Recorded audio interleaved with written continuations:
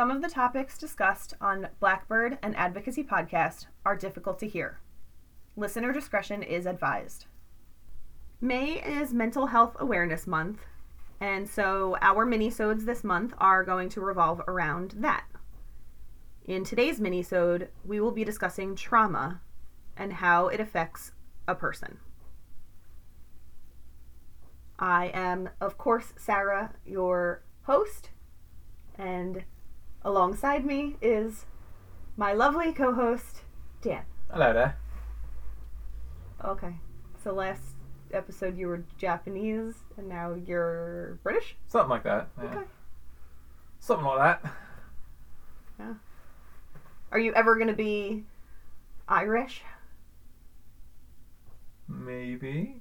We'll see what I've had to drink that day. Yes, exactly. Dan has an Irish aunt, and she actually says his Irish accent is very good, so. Trauma is something that I think every single person goes through.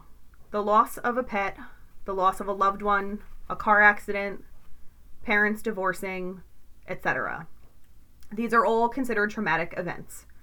But trauma affects everyone differently and to different extents. Some people may not be affected at all by the trauma that they've been through, while others are affected for the rest of their lives. Everything a person goes through in their life will have some sort of effect on them as they get older, whether that be good or bad. And this all starts in childhood. So some of you may or may not have heard of the ACE study. And I don't know if I've mentioned the ACE study to you before. No. Okay. So it stands for Adverse Childhood Experiences, and it's a study that was created by Kaiser Permanente in California from 1995 to 1997 regarding the relationship of health, risk, behavior, and disease in adulthood based on trauma in childhood. So basically they looked at what a child had gone through in childhood and then correlated that to health and behavior of the adult. So basically they are saying that if you went through traumatic events in childhood, you'll probably have some adverse effects later on in life. Makes sense. Yeah. So there are 7 categories of adverse childhood experiences that were studied, and that includes psychological, physical, or sexual abuse, violence against mother, or living with household members who were substance users, mentally ill, or suicidal, or ever imprisoned. So there's some questionnaires for both males and females regarding family health history and health appraisal. So there are different questionnaires based on your sex. And those questionnaires will ask about current demographics, such as marital status, sex, employment status, level of education, etc., as well as health. So shortness of breath, allergies to medications, smoking frequency, and others. So it basically wants to see what your health is like as an adult currently. And then they're going to look back on what traumatic experiences you had as a child. There are specific questions regarding abuse, neglect, and other traumatic experiences in childhood, and each answer is scored. So the more traumatic the childhood, the higher the score, and that correlates to the possibility of having higher risk for health problems later in life. Like you said, makes sense. Exactly. So I did the ACE quiz, and my ACE score is 4, and I think the highest you can go to is 9 or 10. Okay. So I'm like 4's kind of a lot then. Middle. Yeah, I mean, my childhood wasn't the best. Mm-hmm. So, we're all going to have something in there. Right. Some people are going to be a 1. Some people are going to be the highest number you can be. And then there's the in-between. Mm-hmm. It's rare that you're going to find somebody who's a 0, who has nothing in their background. We've all been through some sort of trauma. Right. Not only does this mean that you have a higher risk for possible health problems, but it also can correlate to risky behaviors such as drinking, partaking in drug use or addiction, and promiscuity. So, again, basically, they're saying that if you're traumatized enough as a child, your brain is going to be affected by that, and your behaviors are then going to manifest into unsavory, for lack of a better word, behavior. Yeah, absolutely. I mean, if you're being taught that these things are normal, we talk about that all the time. If you're being raised thinking that certain things are normal, then that's going to be normal for you for the rest of your life, and you're not going to be able to understand. Even if somebody comes up straight to you and says, "Hey, that's not right," you're gonna be like, "What are you talking about?" Yes, it is, because when you're a child, that's when your brain is the most malleable. Yes. That's when your psyche is the most malleable. So you're going to form these impressions, just like most people form the impression that like killing is wrong and stealing is wrong. But if we didn't have people telling us that when we were 5 years old and 4 years old and 7 years old, we wouldn't know that. Right. Right. You know, we would only know that through negative reinforcement, where if we stole something and got hit for it. Yeah. But like, I never got hit for stealing, yet I know stealing is wrong, right, because I was taught that. I was programmed with that. Exactly. So if you're programmed to think something else, then you're going to spend the rest of your life thinking that. Yeah, and even if you're you have a sister, I have a sister, even though we grew up in the same household as our siblings, we might have very different behaviors later in life. We may have gone through the same traumas, but might have different behaviors as we grow up. So this always makes me think of during my trainings, we listened to a 911 call that I'm not going to play because it literally like makes me cry. So I don't even like listening to it, but I've heard it multiple times because I have to listen to it when I'm in these trainings. And it's a child calling the police. Eesh. Because her father is beating her mother. Ugh. And this child knows to call 911 because this is a repeated thing. Right. And this child is constantly calling 911. Jeez. And you hear her saying, like, you know, don't hit mommy, he's hitting mommy again. I need you, we need you here. Like, and it's a child. Right. It's a young, you can hear how young they are in the voice. Like, it's heartbreaking. And it's heartbreaking to know that they have to do this constantly. Right. That this is an everyday thing life. for this is normal. Yeah. Now that child had 2 siblings. I believe a sister and a brother. The sister went on to go into abusive relationships. Mm-hmm. The brother went on to abuse right. in relationships. And the child that made that 911 call grew up to be a victim advocate. Wow. Jeez. So 3 children who grew up in the same household, right. who watched the same trauma happen, right. had completely different psychological outcomes from this traumatic experience. Right.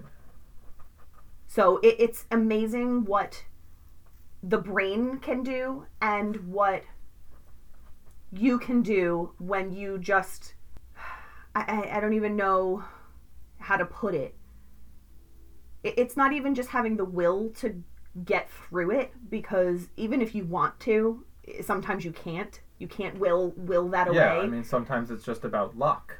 Yeah. That little girl happened to be lucky enough that her brain chemistry caused her to take that action to try to stop this. I also don't know if maybe she went through therapy and the therapy helped her, but But either way, when she was the little girl picking up the phone, yes, something in her brain connected what was happening to the idea of reaching out for help. Yeah. Whereas in the case of her siblings, that connection did not take place. Right. So even though they're siblings and they're very, very similar biologically, there was just something in their brains that wasn't making that connection. And so unfortunately for her sister, that means that she ended up becoming abused. Mm-hmm.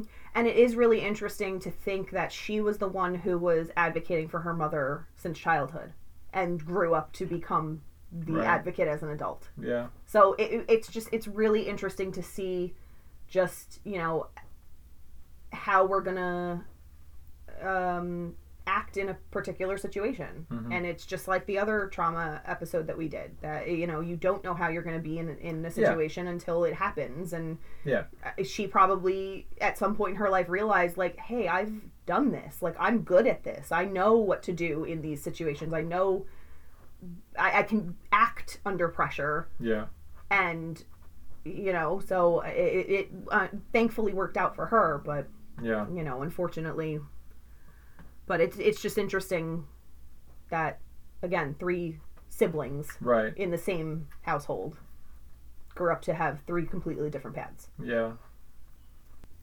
As we know, trauma can happen at any age. Someone can be sexually assaulted at the age of 8 or at the age of 78.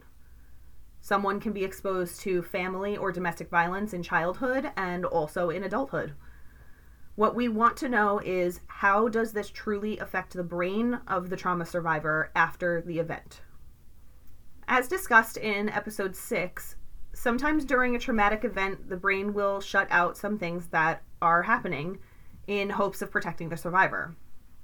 This can go through the rest of the life with that person, as if parts of their memory are just gone. They may remember pieces of the event, but not the entirety of the event. They may remember a particular smell, or possibly even when they smell something that they smelled that day, without even realizing it, their subconscious will bring up parts of the memory they thought were blocked out. This can all be part of post-traumatic stress disorder, or PTSD.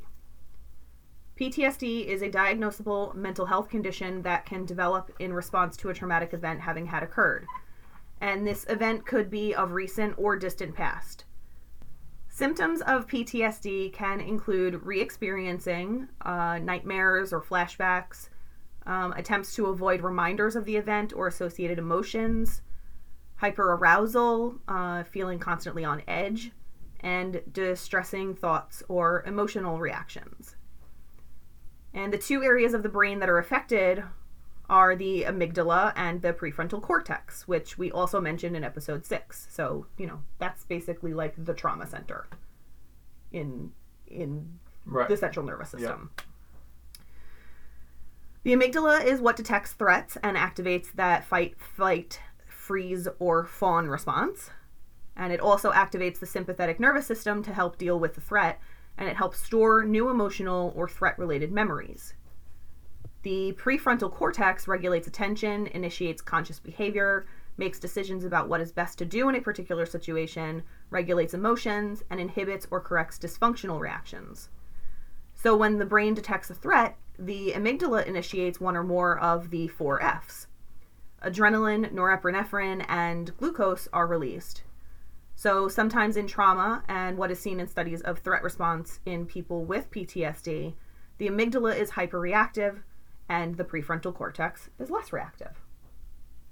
And that's exactly what we discussed in our earlier episode about trauma. Right. One is taking over, and the other one is being suppressed, and your rational thought goes out the window. Yeah, you know, because like we said, that's not really important if a saber-toothed tiger is chasing you. Right. All that matters is getting blood to the legs, blood and sugar to the legs, and running. Yeah, exactly. And not only is rational and logical thought out the window, but, you know, your brain isn't necessarily forming new memories at that moment either, because it's just trying to leave the situation. Right. So that's why a lot of these survivors don't remember some of the things that happened during an attack. They might remember parts of it, and they might have thought that they even blacked out at some points because their memories can't be formed. Right, and that's why anytime you're in any kind of super stressful situation, like a car accident, or you get mugged or something like that, and you say, oh, it all happened so quickly. Well, it happened exactly as quickly as anything else in your life happens, but it feels like it happened so quickly because your brain isn't forming those new memories. Exactly. So when you go back to think about how long an event took, it seems like it only took a few minutes.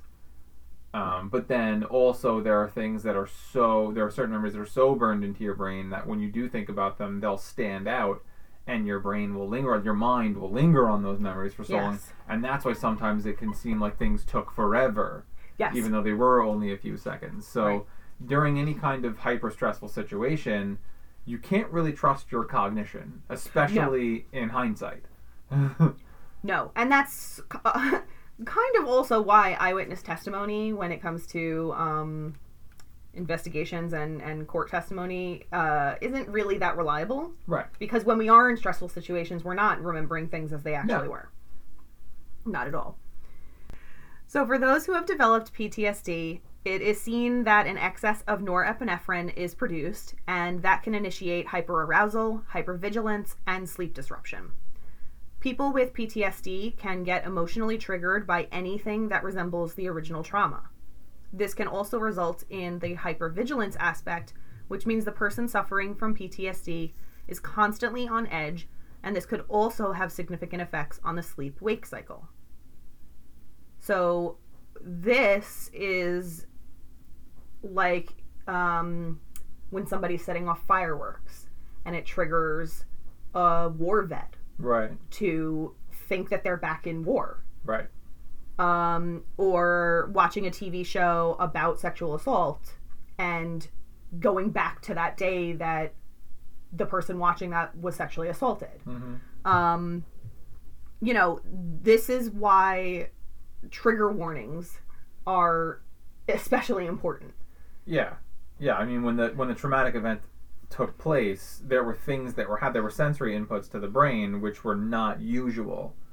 And so now, forever from that point forward, if the trauma was significant enough, though that set of sensory inputs now automatically associates with all of the negative feelings that came from whatever the traumatic event was. Mm-hmm. So yeah, I mean, if you were in war, even if you're a soldier and you might say, well, theoretically those are normal things for that person, they're still not normal things for that person. That person didn't enlist in the military at age 3. Right. And develop their psyche hearing explosions and gunfire. Right. So for even for someone who has served regularly, it's still an alien set of sensory inputs to them. And yes, eventually you will adapt to it, but especially if you do like one tour, if you only do a couple years or a few years or whatever it may be, you may serve, especially if you're in the Navy or in the Air Force or something like that, where you're doing mostly support kind of stuff as opposed to being a frontline combatant. I mean, you could go your entire tour without really hearing gunshots in anger. Mm-hmm. And it's a totally different thing. Being on the range, you can go to the range every day and practice, and it's a totally different thing than being in the jungle. Right. And something goes off. And there's a real threat there. Right. So even though the sound is the same, an M16 is an M16, an AK is an AK, it's a totally different set of sensory inputs for when the person was in combat or when someone did undergo some kind of sexual assault or something like that. A lot of the things that are happening physically are the same things that are happening physically during consensual relationship, but there's a whole bunch of other stuff there that's not normally happening, that's alien to this person. So these are unique sensory inputs, and when you tie that in with a traumatic event, now automatically that set of sensory inputs points to trauma and points to these negative feelings. Yeah. And unfortunately for these people, that means that when they do try to have that normal interaction with another person, that normal consensual experience, it's too late. Now that set of sensory inputs is similar enough to that other one from the traumatic event that even the good event is still going to point to that trauma and those negative experiences. Mm-hmm. And, going back to the whole smell sense, a lot of times, especially in a sexual assault, most of the time the survivor is going to have their eyes closed during the assault. And they're not really seeing what's happening. Or they might even be blindfolded, or they might even be turned around. It depends on the situation, but they probably aren't actually seeing what's going on. They're smelling a lot of what's going on. Mm-hmm. So there are times where, they won't know who their perpetrator is, but they can smell a certain cologne on them, or a certain body soap on them, or a certain cigarette smell on them. And later down the road, they don't even realize that they knew that they smelled this. But then later down the road, when they're trying to identify who this person is, and they smell the smell, it triggers and they're like, that's the person, or that's the smell that I smelled. So whoever smokes those cigarettes or wears that cologne, that's the person. Yeah, well, scent and taste are two of the most primal senses because they're based on chemoception. Whereas, like, sight is based on photoreception, right. and, you know, hearing is based on reception of vibrations. If you go back evolutionarily, life was chemoreceptive long before there were eyes and ears. Right. There were chemoreceptors just to tell when prey was around or when predators were around, going all the way back to, you know, prokaryotes. Right. You know, obviously a single cell doesn't have an eye or an ear, right. but it has little cilia that are designed, it has little receptors that are designed specifically to respond to certain chemicals. Right. And even now, our senses of smell and taste are based on chemoreception. And so that's why those are two of the strongest senses, especially during a time of trauma. Yes. Yeah. You know, if you're in a traumatic experience, you may not be able to really, you can see, but you may think like, oh, I can't see, and I can't hear. Your mind might play tricks on you too. Right. You might think you're seeing something that you're not, or you might be seeing something that you think you're not. So there's a lot of other stuff. Sight is such a complex process, and even hearing is a very complex process. The inside of your ear, there's a lot of little bones and little fibers and fluids that are precisely balanced that are involved in that. But scent and taste are very simple. Right. You just take air in, or you take a substance, in the case of taste, and there's either a chemical reaction or there is not. Right. Either those molecules bind to the receptors or they do not. Right. And that's it, you know, as opposed to sight and hearing, which are a complex series. So, yeah, your mind can much more easily play tricks on you with sight and hearing than it can with scent or taste. Exactly.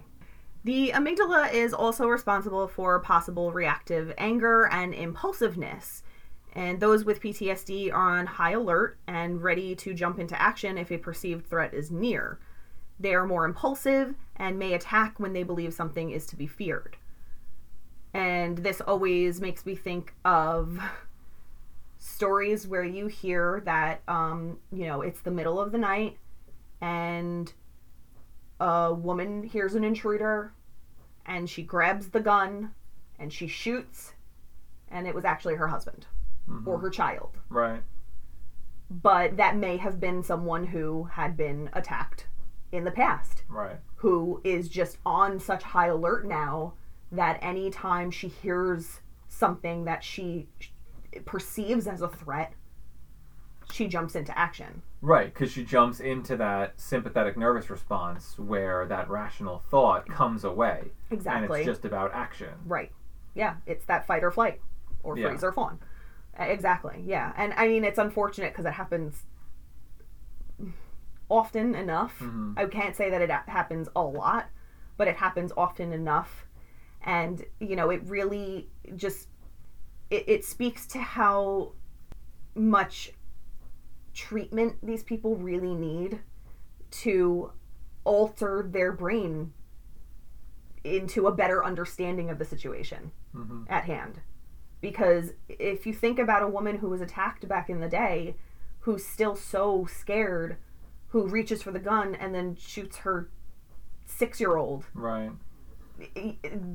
That 6-year-old was not actually a threat, but her brain was saying said it was a threat. That's a threat. Yeah, absolutely.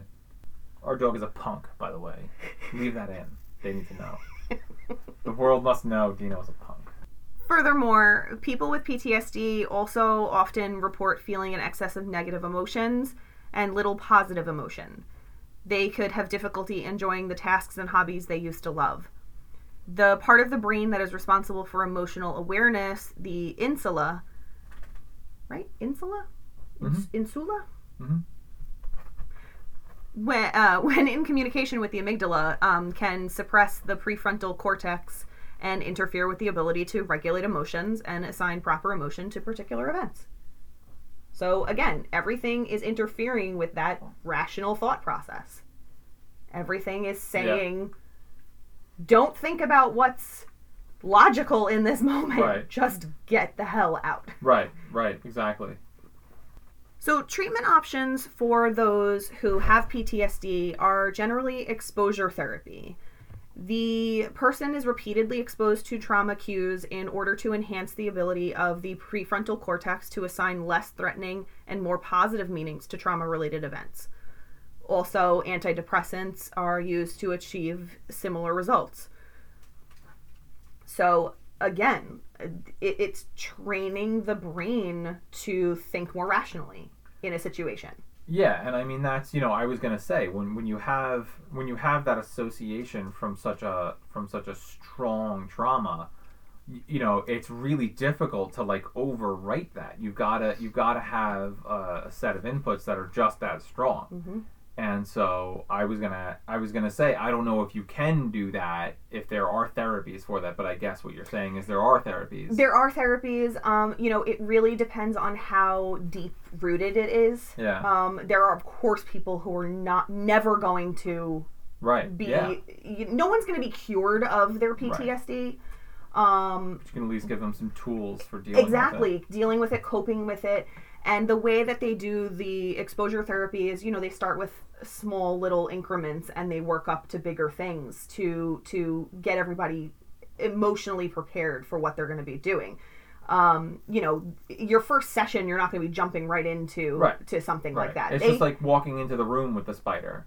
Yeah. Before you pick the spider up. Yeah, and they're not going to start doing exposure therapy right away, period. They're going to find your baseline when you come in for your first session. Right. And just do like normal therapy with you first, and then work your way into starting to do these other sessions, because you have to be emotionally prepared for these things. Sure. If you are just thrown into the situation, you'll be re-traumatized. Right. So that's obviously the complete opposite of what they want. Yeah, and that could just make it harder for you to get out. Exactly. That could just dig you deeper into the hole. And that's sometimes why people don't continue therapy, because they find a therapist who's doing things incorrectly or not correctly for that patient, because different patients need different things. Oh, sure. So you have to find the right therapist too. You can't just automatically go to one and say, I'm going to be cured with this person.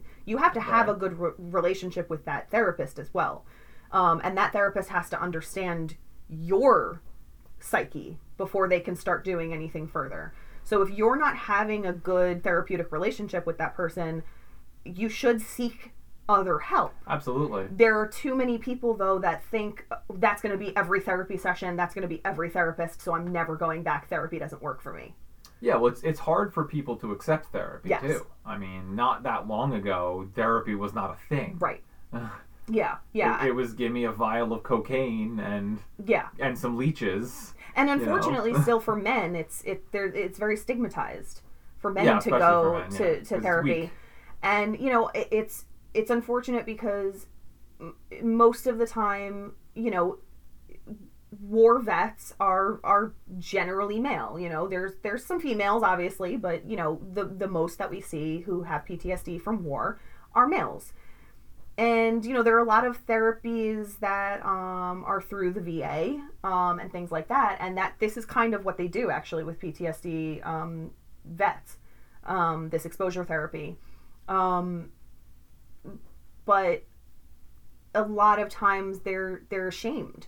I'm a war veteran. I'm a war hero. Like, I'm this strong, masculine man. I should not be going to therapy. Right. And that shouldn't be the thought process.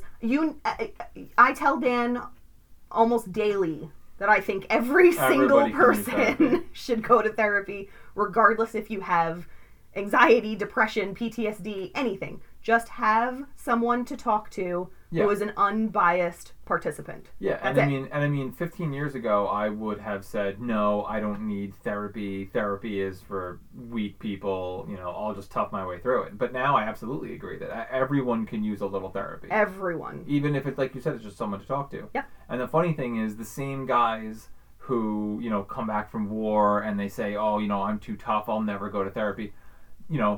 That's not for me. I'll just go with my buddies and we'll have a fire and some beer and talk about stuff. Yes. Well, guess what? That's therapy. Or I say this a lot too, bartenders. Yeah. Bartenders Right. are the ultimate Yeah. therapists. I'm not going to the shrink, but I'll go to the bar and have some drinks and pour my heart out to a stranger. And the bartender will stand there and listen to you. Yeah. They do that. Yeah. I can't tell you how many times I've been out with friends who have just done that with therapists, with bartenders. Yeah. And, you know, I've kind of joked with some of the bartenders, like, oh, you know, they're getting essentially free therapy, but, you know, they're buying the drink, so they're still paying. $12 a drink plus a couple dollars in tips. Exactly. You know? But they're still, it doesn't matter if you're going to someone who you're paying to listen to your problems in a clinical setting. It's like you're saying, exactly the same thing as just sitting around drinking with your buddies, talking to them about whatever it was that was going on. Yeah.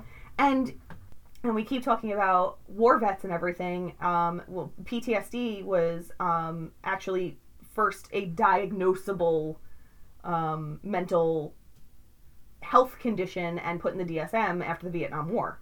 Yeah, well, because that was the first time that it was bad enough that they really had no choice but to look at it. I mean, these guys were exposed to some things that no one had been exposed to before.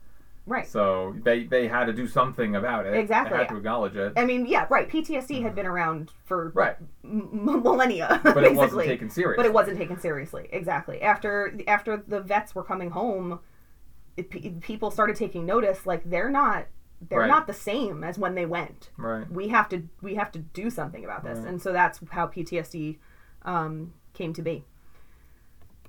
But one last point of trauma that I want to bring up is something called vicarious trauma. Have you heard of vicarious trauma? No. Have you heard of compassion fatigue? No. Okay. So vicarious trauma is also sometimes referred to as compassion fatigue, and it is a phenomenon associated with caring for others. So a lot of caregivers and advocates can get compassion fatigue, and it can be extremely detrimental to their own mental health, as well as not allowing them to fully help the person they are trying to help.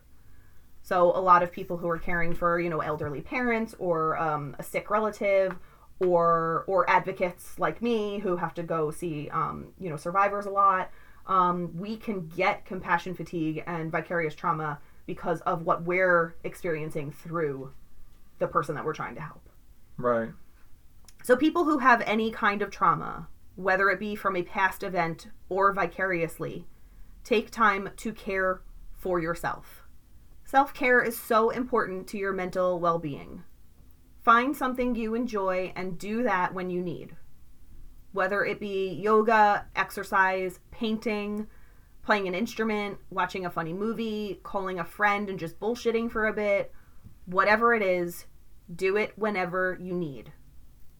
And maybe see a therapist. Yeah, you got to put your own mask on first before you can put your mask on. Exactly. You said that in one of the other episodes, and it's so true. It's so 100% true. You can't help others until you yourself are being helped. Right. You have to care for yourself. And I know that people are going to think, no, but that's selfish. It's not at all selfish. Not selfish. Because if you are not in any place to care for anybody, you are not going to be at your best to give the best care to that other person. Right. It's just like right now, if you're a healthcare worker and you suspect that you may be sick, you've got to stay home. Absolutely. Even if you're not helping patients for those 2 weeks, you've got to go home and get yourself better so that you can come back and give it 100%. Because if you insist on going in, you're just going to get a bunch more people sick. Right. And healthcare workers especially get compassion fatigue. Yeah, absolutely. So it's just, you need to take care of yourself. You need to take care of your mental health first and foremost. If you can't love yourself, how the hell are you going to love anybody else? Exactly. Can I get an amen? Yes, RuPaul. She speaks the truth. So that concludes Minisode episode 3. And we hope you enjoyed today's psychology lesson. And we hope you are taking care of yourselves. And if you need someone to talk to, you can text the crisis text line by texting HOME, HOME, to 741-741 in the US and Canada. For the UK, you can text HOME, HOME, to 85258.